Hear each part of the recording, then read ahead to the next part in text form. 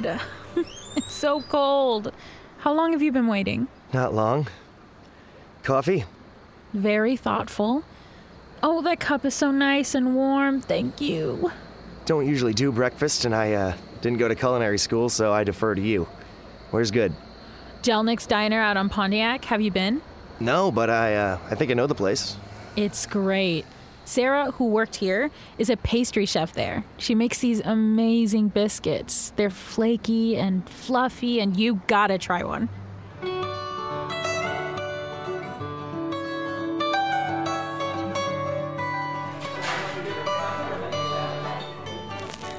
Oh God, Sarah's biscuits.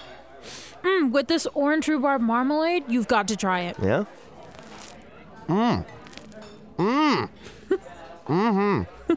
That could be the best damn biscuit I have ever eaten.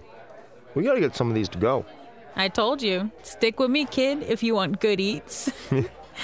How about you? What have you been up to the last 10 years?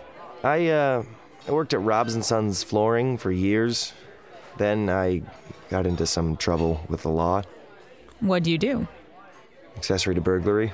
You robbed someone? But no, technically not, but I'm guilty of what they charged me with. I was sentenced, I served time, just trying to move on with my life. How long did you sit? 2 years. Got out May 3rd. Wow, it's already been 6 months. Never knew. Yeah, anyway, enough about jail. You're a culinary school grad, the Moad's a hit, and you're a rising baking star. Too many things. Not to mention beautiful. Of course. And humble. You're pretty humble yourself.